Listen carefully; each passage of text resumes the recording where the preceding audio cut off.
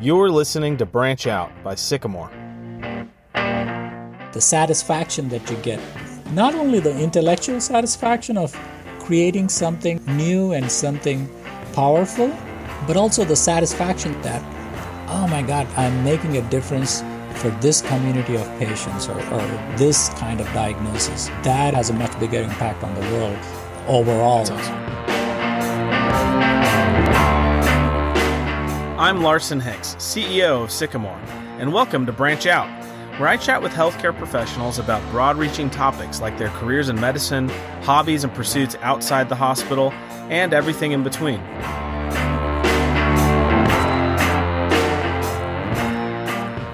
Hello and welcome to Sycamore's Branch Out podcast. This is Larson Hicks, the CEO of Sycamore, and I'm joined today by Dr. Yuli Chettapalli, who is an award-winning researcher, speaker, author, and pioneer, really specializing in healthcare technology and innovation. Dr.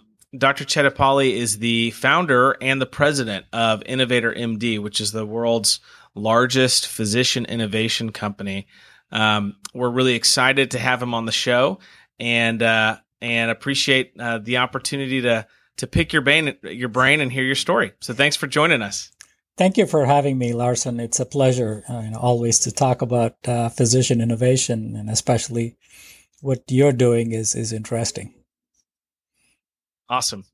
Well, so just kind of a backup, before we dive into the conversation, just to orient you, Dr. Chettapalli, and the audience on why we're doing this podcast. We're Sycamore is a company that is really interested in physician independence, physician autonomy, trying to help steer physicians towards really branching out, doing their own thing, and helping build the future of healthcare. We think that the future of healthcare needs to be built by physicians, or else it'll continue to be plagued by a lot of the problems that we're seeing today.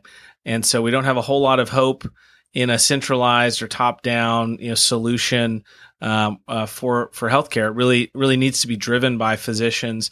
And so part of the way that we think that's possible is physicians unplugging, so to speak, from the matrix, and having building some independence into the way they practice, which looks like starting your own business, finding a side hustle, even doing locum tenens as an independent doctor versus an employed doctor. There's a lot of different ways to approach this, but that's our interest in doing this. And so we love having folks like you, physicians like you who have been successful in branching out and innovating, come on the show and tell us your story, because we're hoping that other physicians who hear this will themselves be inspired to go out and do something and start to make healthcare better. So that's kind of the elevator pitch behind the Branch Out podcast. Great, Larson. I think our missions definitely coincide, and there's definite parallels here. Because what we are trying to do at Innovator MD is also bringing physicians, much bigger opportunities, and showcasing their work as innovators and as the leaders in healthcare. Yeah, that's what we try to do. Yep. Yes, that's awesome. So I'd love to kind of start, Dr. Chettapalli, by just digging in a little bit into your own story before we kind of get into everything. You're an emergency physician today, and I heard that you recently hung up your stethoscope after about 30 years or so? 30 years, exactly. So wow. That's awesome. When I trained as an emergency physician, I loved the flexibility of being an emergency physician, because you can dictate your own schedule and kind of create the work-life balance that you would want to. And so that was amazing for me. But as I, had 30 years of experience, I started seeing, especially living in Silicon Valley, I started seeing that physicians are falling behind as far as innovation is concerned. they are becoming more of the cogs in the wheel rather than, the center of the wheel, as they should be. Because, if you think about physicians' knowledge and their influence, they are the center of healthcare. They are, Totally. they are what should be at the forefront of creating and driving, innovation and entrepreneurship, whereas now they are falling behind. Yes. So our mission is to bring those physicians onto this platform and showcase their work, showcase what they're working on, interesting startups, interesting projects, and help them create this community of support where we can bring in, other people who are working in the same space. Maybe a co-founder, maybe an investor, maybe a potential customer, or maybe an advisor or a mentor for these physicians. And that's the main goal for Innovator MD. That's fantastic. Well, I know that what you're doing is incredibly valuable. I think that I think it's easy for folks to think that it's possible in entrepreneurship to kind of pull yourself up by your own bootstraps, but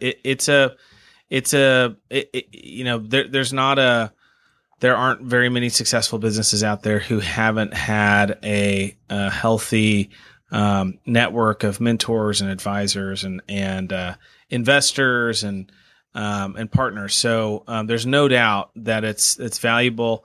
And I think the fact that your network is focused on physicians in healthcare, I mean, it's a very niche thing, and I imagine it also comes with an ethos. I mean, there's a lot of people who'd like to make money in healthcare, but there's probably a pretty big difference between the kind of innovation, quote unquote innovation, that comes into healthcare through your typical venture capital or entrepreneurs, and the kind of innovation that comes from physicians who are really down in the weeds and have a real vested interest.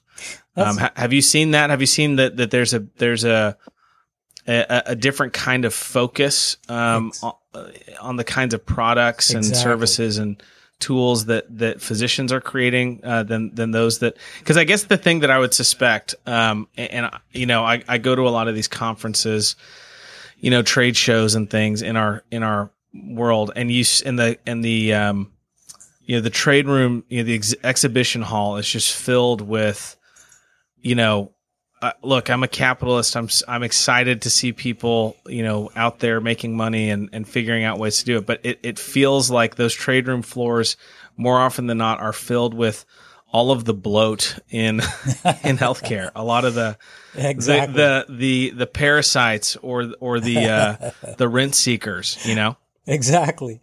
If you think about physicians, there are several qualities that physicians have that the other entrepreneurs may not have. Number one, they are dedicated individuals. To become a physician and spending 30 plus years of your life to this one focus of serving patients, that takes a lot of dedication. Number two, these are very smart individuals, right? These are the cream of the crop. Nobody just thinks about going to medical school just like that. You have to have several things there certainly to make them successful. Number three is that they have grit, which is very important when it comes to innovation, because you are going to see a lot of failures, a lot of setbacks, hitting the brick wall. And so you need somebody with grit to be able to do that. And the fourth thing is physicians see problems firsthand. It's easy for people from the outside, they see problems, but people who are on the inside, they see problems in a different way because they are going through that every day in their practice, in their hospitals, in their networks. And so when they come up with solutions, they are unique solutions, and because they understand the problem very deeply. And so their solutions are also very unique. And that's what is different it's a necessity. about physicians. Yeah, so necessity is the mother of all invention, right? Exactly. But there's also, bureaucracy is also pretty good at invention. Bureaucracy kind of sees an opportunity to add more cost and more layers and more inefficiency a lot of times. Yeah. But I think that's driven by money. That's driven by people outside who just see, hey, there's a lot of money in there. Let's try to get some of it.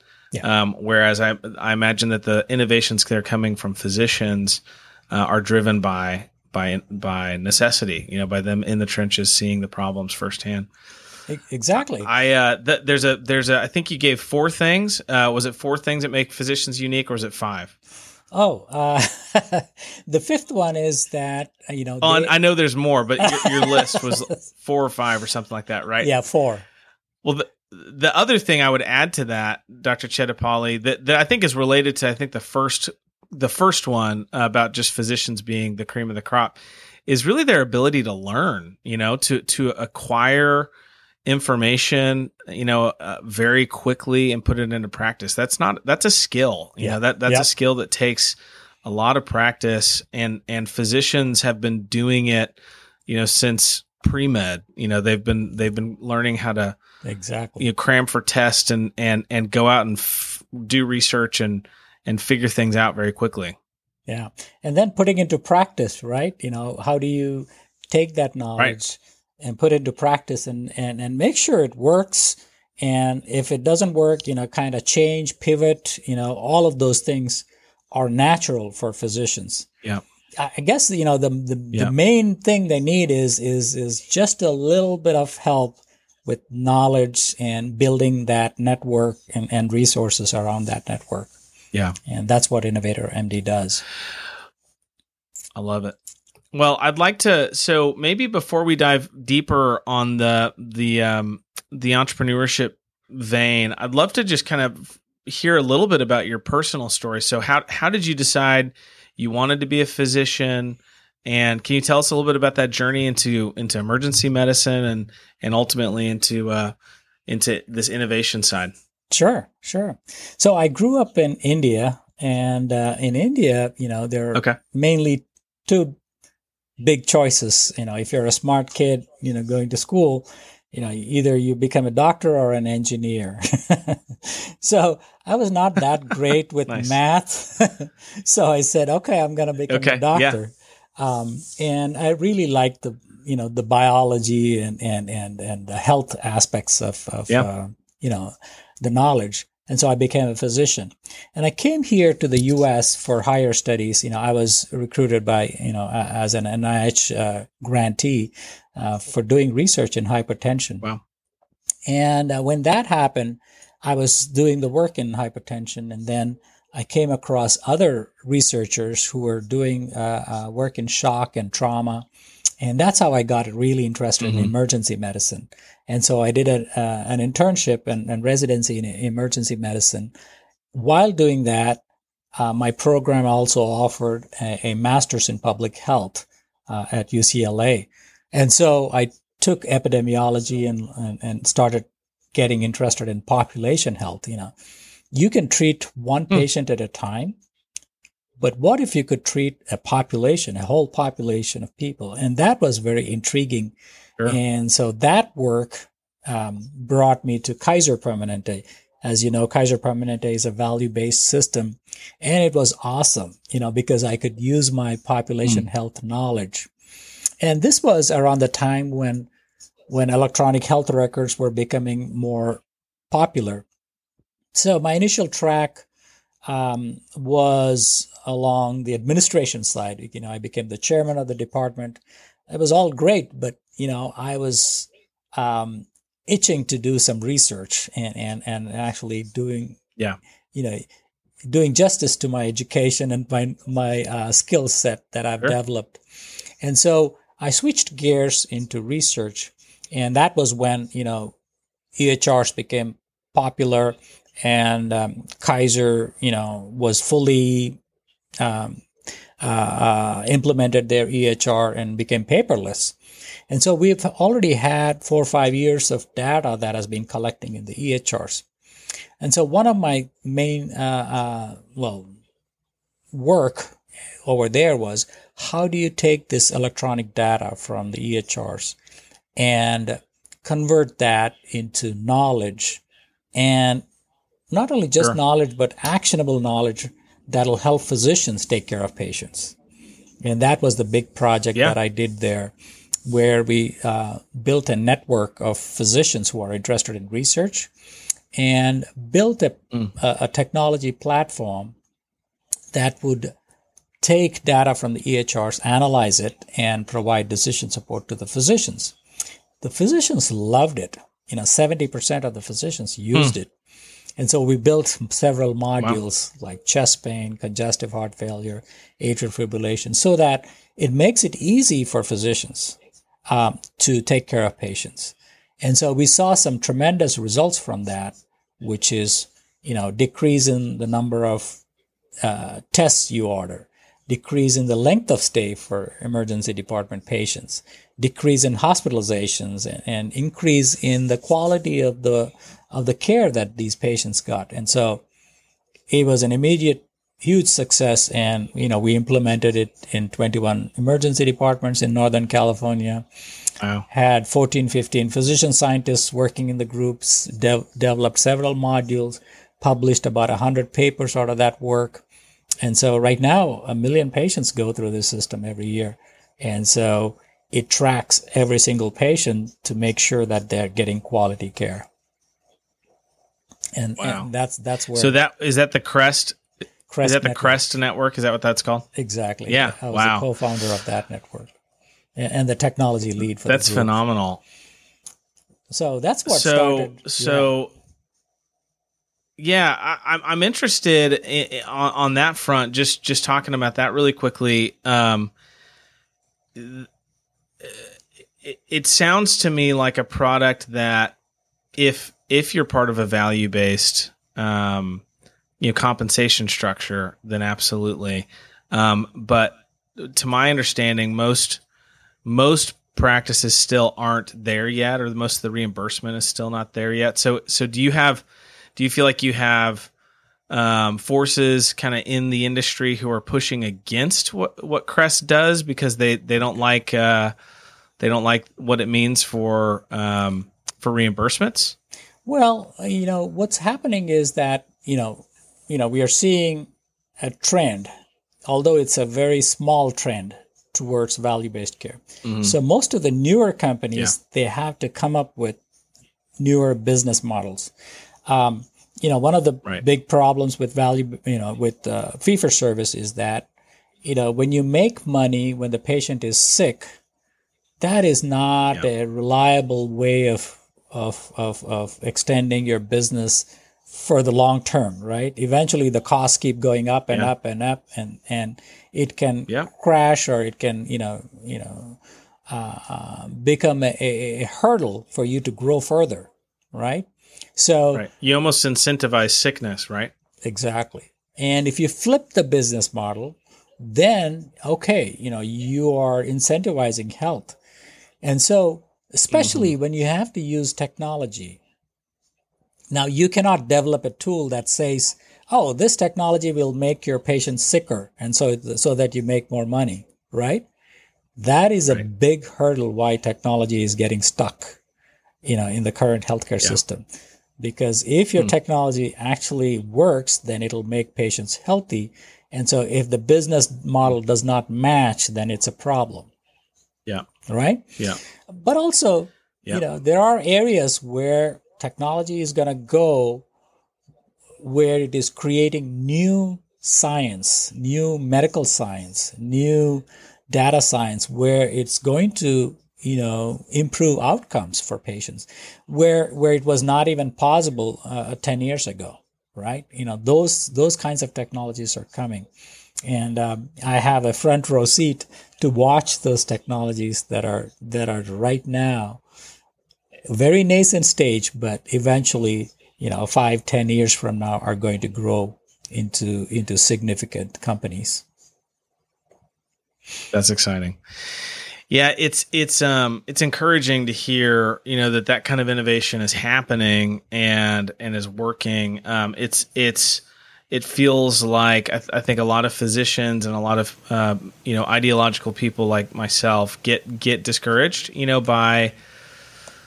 by the perverse incentives, in healthcare that seem insurmountable, within the current system, and it feels, it's one reason why I think there are people who are just exiting healthcare altogether. As physicians who care about patient care, who care about this calling to make people healthy and whole, who feel like, we're incentivized really for sick care. We're incentivized to kind of keep people on this hamster wheel. So it not only affects the patients, of course, patients is our target audience. It affects patients' health, but it affects physicians' health. And that is... Yeah, that's right. I compare this to a physician or a person being on a treadmill, right? You're running on a treadmill. Imagine if somebody else is controlling the knobs on the treadmill. They can make the treadmill go faster. And so you have to go faster, but you don't have any control on the knobs. That's exactly what happens in fee-for-service, right? Let's make the visit 12 minutes. Why not 10 minutes? Let's make it 5 minutes. Or let's decrease your pay per visit. Instead of $30, we'll make it $25. Why not $10? And so that treadmill becomes faster and faster. And so physicians get burnt out, or they just fall face forward on the treadmill and they get hurt. And that is what is burnout that is happening, because that treadmill is not going to slow down. Because that's right. The people who are it's a great analogy. Mm-hmm. The people who are controlling the knobs. I really like that. Sorry. Mm-hmm. The people who are controlling the knobs are not physicians, and so that is the scary part. Well, they're not only not physicians. They haven't taken the Hippocratic Oath. They themselves didn't personally feel called, to devote, 10, 15 years of their life to getting this very difficult to obtain, license to practice. And also they don't have the same kind of skin in the game that a physician does. If a physician makes a mistake and fails, they could lose their livelihood. They could lose everything that they've worked their life up into this point to obtain in the form of a medical license that could be revoked or suspended. At really, it seems like for more and more arbitrary things almost. And so the physicians really have a unique stake in this business of healthcare that nobody else does. And the analogy of the treadmill whose knobs are controlled by the CEO of the hospital or fill in the blank interest. They may want it to go faster and be more efficient, more profitable, but it's at the expense of the providers, the caregivers, and really. While there's mid levels and nurse and nurses who are all involved in that equation, it's really the physician who has the most to lose, I think, and who ultimately the responsibility falls upon. And so it's not only, I think the burnout from just the work, and the higher and higher expectations, but I think also at some point in there, your conscience starts going, I don't think what I'm doing is good medicine anymore. This doesn't feel right morally. This doesn't feel right, and I think that's where the burnout really starts to have a big impact. Yeah, and imagine let's say you are a specialist and you do whatever tonsillectomies. That's your bread and butter. Mm-hmm. So if you think about it, this physician has so much knowledge, so much capacity, but you're pushing it down to this one narrow space, which is tonsillectomies or whatever, appendectomies or history and physicals, right? They could do that in their sleep. And you have this whole brain that has the capacity to do amazing things. Think up, of these amazing other solutions, but you're only using that very narrow space of their brain. Yeah. That is a danger also, where physicians will feel that what they're doing becomes meaningless because there's this other whole area of brain that they're not utilizing. That's right. And they don't have the time to do anything else. They are just running, and then you don't have the capacity to think about more important things, bigger things, different things, and that's right. There's a danger of that. Well, you already used the metaphor of a cog, physicians feeling like a cog in a machine, and I think what you're describing is exactly that. It's kind of the industrialization of healthcare, and healthcare, unfortunately or fortunately, is ultimately about a physician and his or her patient. It's a human interaction. It's a one-on-one interaction. I just heard the quote, and I'm going to misquote it, but Hippocrates saying something like, it matters more what kind of person you're seeing than the disease, the problem that the person is presenting. Do you know what I'm? You probably know the quote exactly.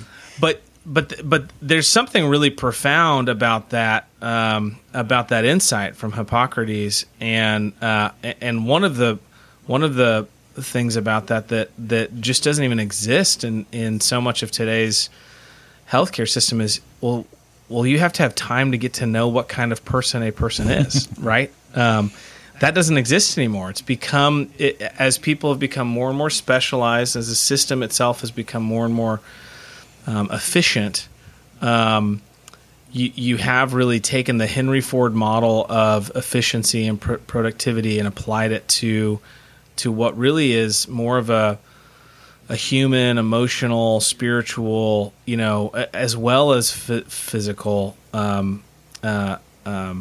interaction, and I just don't think it works. Definitely, and a lot of the physicians that join us at Innovator MD, we see that. Wow, I didn't realize that there is this whole world of things that physicians are doing and are having fun at it, right? One of the things is, having fun is important in your work if you're not satisfied with what you're doing. And so what we provide at Innovator MD is, we give this opportunity for physicians to see. The first thing is you see what's happening in the industry, right? You get a front row seat to all the innovation that is happening. And the second thing is participate, whether it is, being an advisor to a company or being a mentor to a startup or being a, specialist who can guide some of these things in a startup, right? And the third thing is you slowly get yourself more involved. Either you become an angel investor, this is small money. It's not big, venture capitalist type of money, right? You become an angel investor to a startup that is early stage, or you become, part-time chief medical officer or part-time VP or, some part-time type of work where you're getting your feet wet and you're getting your hands dirty. And so it depends on how much you want to get involved. When physicians do that, suddenly they realize, wow, there is so much that I can contribute to the company, but also I can make a big difference in people's lives. When you see patients, you're seeing one patient at a time, right? Now here, there's a potential you can make a difference in hundreds, thousands, millions of patients' lives because this innovation can help so many people. And so that feeling that you get, the satisfaction that you get not only the intellectual satisfaction of creating something new and something powerful, but also the satisfaction that, oh my God, I'm making a difference for this community of patients, or this kind of diagnosis. That is much bigger impact has a much bigger impact on the world overall. That's awesome. And also your own satisfaction. Yeah, I think there's a weird there's a weird application of, there's a weird reaction to burnout, to physician burnout, that says, well, you need to unplug and have work-life balance and do something else. And I think, what's typically implied there is take up a hobby and do, go cycling, or, ride a, kayaking or something, right? Which, of course, there's great benefit to doing those kinds of things. But I think the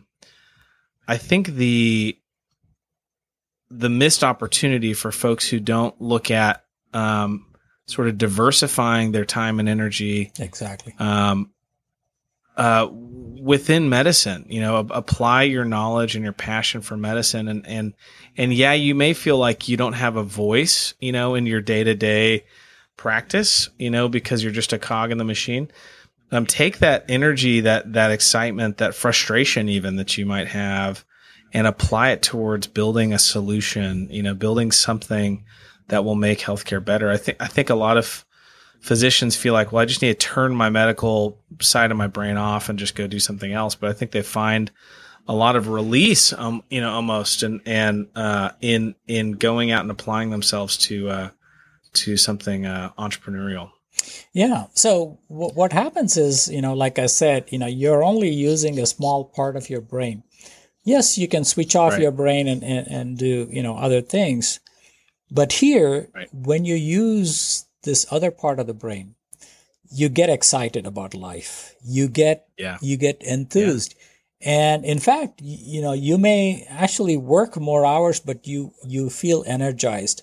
And so there's a total switch that happens when you find meaningful and interesting work, and that is important. For sure. It's not just on or off. It is more different and variety, and that makes life more interesting. Yeah, I totally believe that, and I think the other piece about it that's important is you get to put yourself into the shoes of maybe the folks that you've vilified or thought are the enemy, and kind of force yourself to look at things through a lens of business, and ask yourself some of those hard questions that maybe, while you're able to kind of comfortably sit in your seat as a physician and throw, stones at what everyone on the business side is doing, you may actually be able to start to see why some of the things are the way they are, and that also probably helps with some degree. It's either good news or bad news. You either find out, wow, this really is just completely driven by greed, it's terrible, or you go, actually, I now appreciate the difficulty of that particular problem, and the fact that it's not just financial, that there's other dimensions to it that you don't see unless you're in that kind of position of leadership in a business. So here is what I did. The first few years, I just organized meetings. I organized through Society of Physician Entrepreneurs. I founded the San Francisco Bay Area chapter here. And I just organized monthly meetings and brought startups, brought expert speakers, together. Yeah. And just listen and learn, right? That's the first stage. And the second stage, what I started doing was I was looking at so because of this position, I see, 150, 200 startups a year that come to me. And so you get to actually, look under the hood, see what's happening. How are they doing it? And then when I see something really interesting, I put myself out there saying that, hey, I would like to invest in your company. It's small money, 20, 25,000, max 50,000, Sure. right? These are early stage companies. So that's big value for them. And especially if you're a physician, Totally. and if it is related to your field, that's even better for them, right? And so you start investing. And so I do like one investment a year, out of all these companies, something that, blows my mind and says, wow, the potential here, right? And you need to get that wow factor in. And then what I did was over the next 5-7 years, I started looking at, okay, if I have to start a company, what would I do? What are my passions? What are my strengths? Yeah. And so I found that, I have a daughter with autism, and I always thought, why aren't there any, therapies other than behavioral therapy? Of course, there's the speech therapy, there's this occupational therapy, but why aren't there any technology, enabled therapies? How can technology help doing a therapy for a patient with autism? And so that's when I kind of found this company, and I said, okay, I'm going to take this technology and apply it to autism. And that's what, my startup, which I started last year, is called Circa Therapeutics. And that's where, I'm taking this robotics, virtual reality, and video gaming and putting it together as a therapeutic system for autism. And so I'm really excited about this. I have definite, personal stakes in it and personal passion. And so I'm really excited. And later this fourth quarter, we are starting our clinical studies, actually, testing out and, seeing how it works. And that's what I'm most excited about. So tell me a little bit more. I think I saw a video of a demo of a device, and it looks like it's like a recumbent bicycle that also has a headset. So what do you mind just describing a little bit about what's the Sure. explain kind of the therapeutic benefit and of this experience? Yeah, I would love to. So, as you know, autism is a pretty, difficult condition to manage. Number one, they have communication problems. Number two, they have behavioral issues. And then they have these sensitivities where they cannot go into a crowd, they cannot go into a classroom, their life is very restricted. And you would need other people to help them. So what we have found with our daughter was that when we put her into programs where, like exercise programs, where there is, pretty intense aerobic exercises, weightlifting, boxing, or things like that, where you have to be, it's a very strenuous exercise program. We saw improvement in her behavior. She became very calm. All her anxieties came down. Interesting. She became much more tolerable, much more social. And also her intellect, we started seeing where she's becoming smart. Well, she appeared more smarter. She is already smart, but we don't know that. Communicating maybe better until she communicates and interacts with other people. And we've seen that improvement where she lost a lot of excess weight, and we were able to taper off or actually stop her anxiety medicines. And so it was so good that I started thinking, how can we put this whole program? Of course, it is expensive. You got to have 5 or 6 coaches to actually take her and work with her. These are specialized coaches, not regular coaches, and be able to work with her. So I was thinking about this for several years. And then when I saw this technology, I said, okay, this may be it. These people have difficulty focusing. And so what if we control the environment through virtual reality goggles? Yeah. How can we you know, people with autism, it's hard for them to go out and run or ride a bike or, go out because there has to be somebody else with them, right?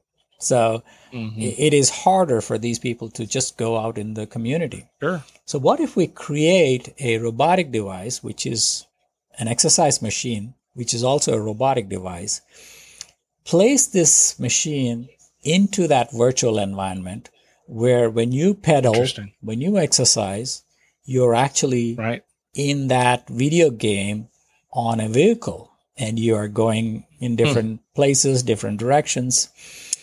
And whatever happens in that video game, you actually feel it. You can see it in the VR, you can hear it in the headphones, and you can actually feel it in the machine. For example, if you go over a bump in the road, you actually, the machine actually jumps. Feel that bump. Yeah. If you're going uphill, it'll in the video game, it becomes harder for you to push. And then if you're going downhill, you can actually coast. And so that kind of an interactive system, we feel is essential for these people to actually, number one, put them into a physical challenge. You ride this machine for 10 minutes and you start sweating. So that's a solid exercise. That's a good thing. And then the mental exercise where, you have these challenging routes, you have to avoid these rocks or, prevent falling off a bridge or something. And so you're put in this deeply immersive and mentally challenging situations. What that does is, our hypothesis is that those kinds of physical and mental challenges put together will create new neural networks, neuroplasticity in the brain. That makes sense. And then that helps them with their behaviors, their focus, their sleep, and all of those other things that are very typical of autism. And so we are very excited about it. That's so exciting. And I can imagine there being, do this for years and there's probably, pretty dramatic impacts on their health and on their mental well-being. But also I imagine, there's a potential someday to be able to start to taper it off or kind of transition it into more real world things. And that's cool. That's really cool. Yeah. Well, I know I have family, with autism and I know how, I know how hopeless and discouraging it can be, and so that's very encouraging to me to hear that people like you are working on solutions. Yeah, I'm excited. We are very see excited how Sirica does. Yeah, obesity is a major problem with autism. Is that because their world becomes smaller and smaller and smaller, and then they're confined to their couch. Yeah. That's it for the rest of their lives. That makes sense. That's pretty sad. So Innovator MD, you when did you start Innovator? It sounds like you were doing several different, CREST and other innovations where you were, and then at what point did Innovator MD become a thing? So this was, right after I took early retirement from my clinical practice, about 3.5 years ago is when we started Innovator MD. Although I already had some pre-work done before through my innovation work at Society of Physician Entrepreneurs, the San Francisco Bay Area chapter. Yeah. So I already had built this ecosystem. And once I formed this company, and then I kind of formalized the whole process. And what we do is we do classes, master classes for physicians and other healthcare entrepreneurs, and learning all the things that you need to learn for innovation. Number two, we do meetups where there's networking, where you can talk with other like-minded people or people who are doing things. Sure. And then we have conferences. We do 2 conferences a year where we bring in 50, 60 physician innovators to come and speak about what they're doing and their advice for others to, that who may be looking up. So it's a huge event and it's very exciting experience for people. And we also... Yeah, I was at another conference during your last conference. but we were speaking with Dr. Paula Muto recently, Yeah. and she was coming down off of the mountain. She was very energized and excited about her experience at the conference. Yeah, she's a great supporter and participant, and she gets all her physicians to come to the conference, and so that's great. She's a great she's an inspiration for us. And the other thing we do is we have an accelerator that we started earlier this year. It's called in partnership with Founder Institute. Founder Institute is a large accelerator company, and we are building their healthcare vertical. It's a global accelerator, and hundreds of companies apply, and we pick a handful of them and take them through 13, 14 weeks of an intense education program. And at the end of that, and these are very early companies, they just have an idea, or this person, just start thinking about this, and then we kind of take them through step by step until they form a company and are ready to get investment, which is a great service for people who are thinking about doing things, but they don't know where to start. And so that is starting soon. Our second cohort is September 25th is the deadline.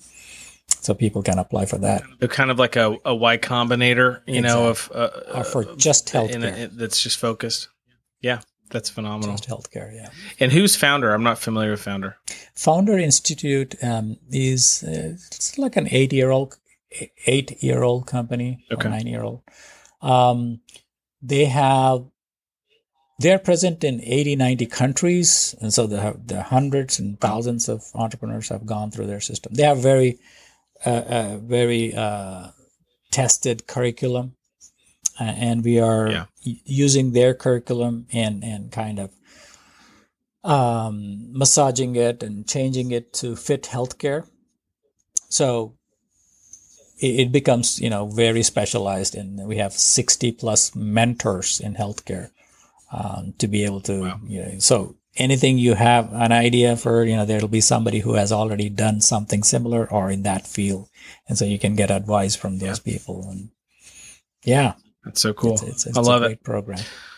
Well, we've got maybe just a couple more minutes here. Sure. Dr. Chettapalli, could you give us a little sneak peek of some of the technologies or companies or innovations that you see in coming that you're most excited about? Sure. So my passion or my skill or my specialization is in how do you take data from what is available and what you can collect, and make patients' lives better. For example, I'll give you an example. There's tons and tons of data that is being collected in EHRs. What if you take 100 million EHRs and find patients exactly like you who have a problem? Let's say 100,000 patients who have the same specific problem that you have, and what journey they went through. What if you can track the most successful ones to see what tests they got, what treatments they got, how did they respond? And what if you cull that knowledge and say, if you do A, B, and C, your outcomes will be good. So there is a company that is doing that, exactly that. Wow. That is very powerful. Wow. Imagine, you have a thing like diabetes, type 2 diabetes. Sure. And there are nearly 70 different medications that treat diabetes, right? Right. What if you figured out what specific type of patient will get better with drug A versus B versus C versus 56, drug 56. And if we can find exactly patients like you, let's say 50,000 patients that were on drug D that actually got better control. And so you don't need to go through the trial and error and all of this, maybe half of the medicines in that list are totally useless. Wow. Right? Well, can I just, I mean, you just answered one of my earlier questions beautifully with this example, because this perfectly illustrates in my mind exactly what we're talking about. If you are a pharmaceutical company, your incentive is to find the broadest, the largest market out there, right? And so we have, statins are the biggest, one of the biggest most prescribed drugs in the country, biggest market. And, statins have been able to fall into this really happy category of treating risk factors, so they've been able to build an enormous market. If you could treat heart disease or risk factors for heart disease, which business would you want to be in? Well, of course, the risk factor group is much, much bigger. And so that's kind of the world we live in, and pharmaceutical companies have those incentives. But a physician, who's coming at this from a physician standpoint, who's looking at the N of one in front of them and trying to actually give them better outcomes, they're looking at this thing very, very differently. And so, wow, what an amazing, at some level, it's kind of frustrating to think that this kind of thing doesn't already exist, but right?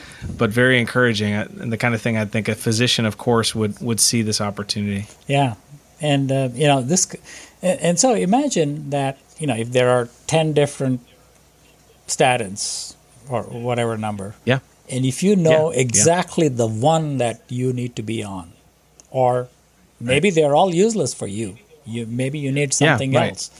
And maybe the people with the best outcomes addressed it differently. Yeah, differently, right? Or what if this is going to happen in the future for the pharmaceuticals and the biotechnology companies, because the kinds of drugs that are going to come in the future are going to be very expensive, very, very, very expensive, especially the cancer drugs, the immunotherapies, and the RNA medicines, and all those things will be very, very expensive. If you have an expensive medicine and you're treating, so the insurance company will say, or the doctor might say, it's too expensive, I don't think you can afford it. But, the pharma company says, okay, you have to use this medicine for, let's say, problem X, right? Right. But, not, what if there is science that says it is not all the X's, but patients with X1 and X5 are the ones that will benefit. Right. And so an expensive medicine, if it works exactly the way it should, then you have to know which patients it will work the best, and then treat them with that. That way you're not wasting this expensive medicine on people that are not working. So the pharma company will have an advantage in saying that, 100% of these X1 type of patients will be benefited, and so it is worth paying whatever $100,000 a year for this treatment. Because it'll cure them, and then so it'll be better. So yeah, that's awesome. I mean, I think the FDA has tried to incentivize, companion diagnostics with their, in this kind of precision medicine world that I think has so much promise, but for the same reasons we talked about earlier, there's an interesting downside, for the pharma companies. The upside, if they can release, a pharmaceutical that has a companion diagnostic, they can jump ahead in line and shave lots and lots of years off of their and billions of dollars potentially off of their timeline for bringing a drug to market. Their incentive after they get the drug to market is to go back and try to figure out who else they can market the drug to, beyond just the EGFR positive, or whatever the narrow thing is. But this provides a really interesting. You're providing a a tool for kind of patient advocacy almost to the insurance companies who also don't want to pay. They would rather see. They'd rather find an excuse not to pay. Yeah, and so the patients yeah. who would get benefited will not get benefited because they look at the price tag and say, "Oh no, we're not going to pay." But there may be a small number of patients or a large number of patients where actually it makes a big difference, and the overall cost will be lower after treatment because less hospitalization, less surgery, or whatever that may be, right? And so there may be a bigger benefit, but unless you look at it with the outcomes lens, you're not going to know, and with the data science part of it. And that is what is very exciting for me. Yeah, that's really exciting. Well, there's it's super interesting. There's a ton of different interesting rabbit trails we could go on that one.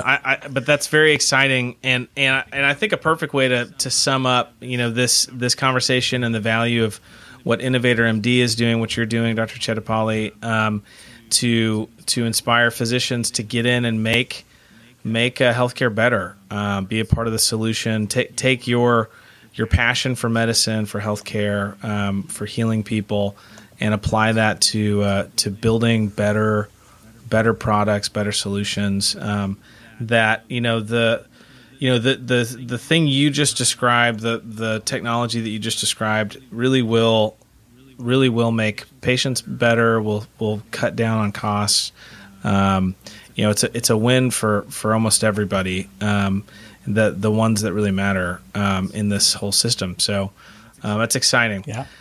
Well, we should probably wrap up. We've hit an hour. This has been a ton of fun, Dr. Chettapalli. If people want to follow your progress with your company, Innovator, and also your company that's working on autism, where do we point people to just my start LinkedIn? To follow you? LinkedIn is the best place where I can connect with people and also follow my work. It's Uli ULI Chettapalli. Uli K. If you've clicked on this episode, K Chettapalli. K Chettapalli. Is there another imposter out there? Okay, good. Good point. They're not that. But many look for the K to know if it doesn't have a K, then we might be dealing with a con man. Good.